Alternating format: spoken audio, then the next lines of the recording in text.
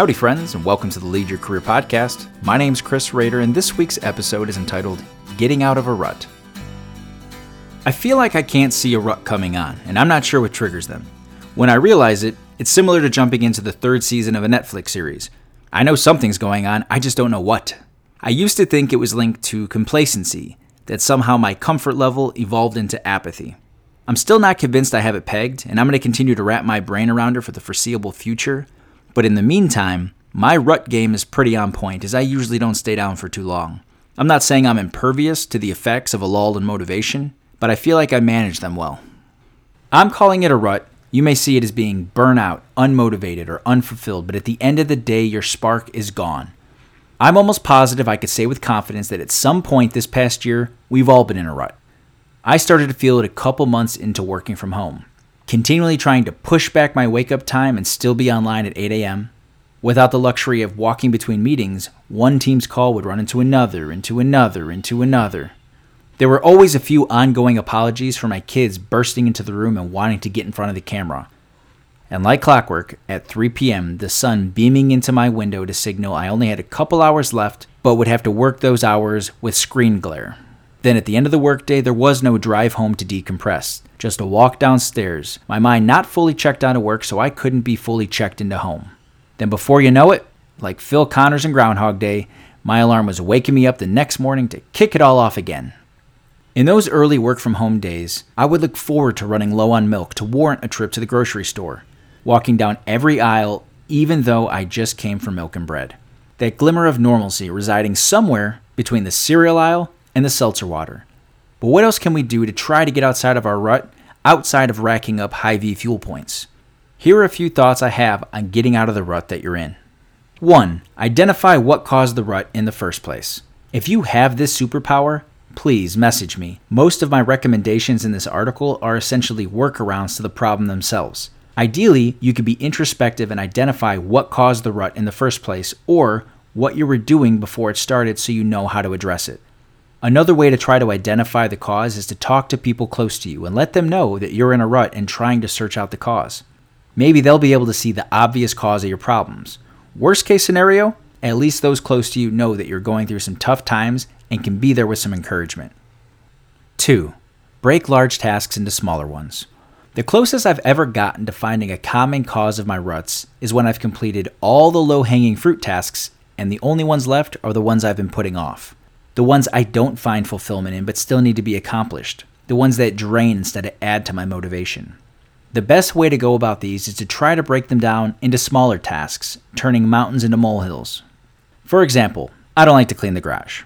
I like a clean garage and I wish the garage would take some responsibility and clean itself, but it doesn't. So instead of approaching the task as cleaning the garage, I may just focus on straightening up the tools. Once that's complete, I may organize the kids' bikes. Then sweep the floor. One word of caution in breaking large tasks into smaller tasks is you will find fulfillment in those little molehill wins, but you still need to complete all of those molehills to complete the larger task. 3. Progress over perfection.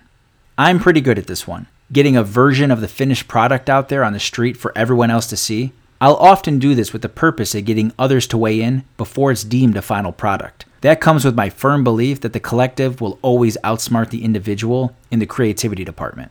I do believe there is an inherent barrier baked into the suggestion of progress over perfection. In order to accomplish it, there is an assumption that you're willing to let your guard down, be vulnerable, and be open to some form of criticism. For those that struggle with that, look at it this way. If you work your hardest to ensure the deliverable is perfect and you put it out there to a weak response, that will probably burn. But if you put the deliverable out there just a little bit further than it was before, knowing it's still a work in progress, it's much easier to be vulnerable and open to ideas because your self-worth is not tied up into the current state of the deliverable. Even when you bring the deliverable to completion, the results become more of a collaborative effort and usually have more sticking power. 4.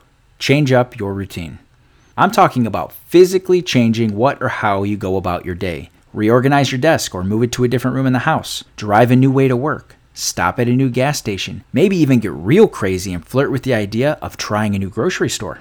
The point is to break the mental cruise control you tune into when doing some of the mundane tasks each day.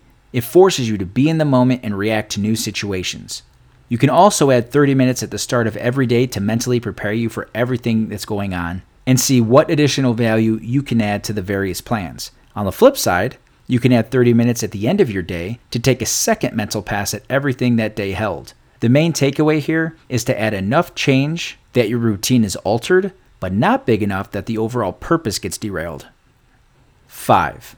Attempt to manually restart your fire. Are you a competitive type of person? You could give yourself a challenge or go in on a challenge with friends. It could be weight loss, exercising, reading, sobriety, taking the stairs, reducing Amazon purchases, or not eating out. Ideally, the challenge you select doubles as a way to bring value to your life as well as restart your fire. As with any challenge or competition, there must be a reward or something you're working towards outside of the added benefit of getting out of your rut. This approach is a way to tap into your competitive drive, if that's your thing, by introducing change to your routine and to add motivation of a reward to get there. As I look at this list, I could give numerous examples of how each of these approaches have helped me to get out of or avoid a rut. One thing that doesn't work is to sit there and feel sorry for yourself just waiting it out, or hoping someone will see you and come save the day. Friends may be able to call you out, but you have to make the decision to get up and do something about it. If you or someone you know is currently in a rut, I ask 2 things of you this week. 1. Identify you're currently in a rut. If you feel like you closed your eyes and open them and a half a year has gone by and you have nothing to show for it, you may be in a rut. Once you do, go over the list I just talked about and figure out the best approach for you and put forth some effort to start crawling your way out. If you crawl far enough, you may surpass normalcy and make your way into some awesome uncharted waters. 2. If you know someone in a rut, don't just send them this podcast and call it good. You probably know them pretty well. Go over the ideas I listed and think about how you could turn them into actionable approaches for them. Then bring those approaches to your friend. Bring a few, knowing they'll probably shoot down a couple. Honestly though, if you give all of this a hearty college try and still find you're getting nowhere, and you still feel like you're in a rut, you should probably seek out professional help or counseling. There is no muscling through mental health problems on your own. For all you know, you're sitting atop of a downward spiral, or worse, you've already started your descent. It's on you to start leading your life and to do something about it, so please, get started.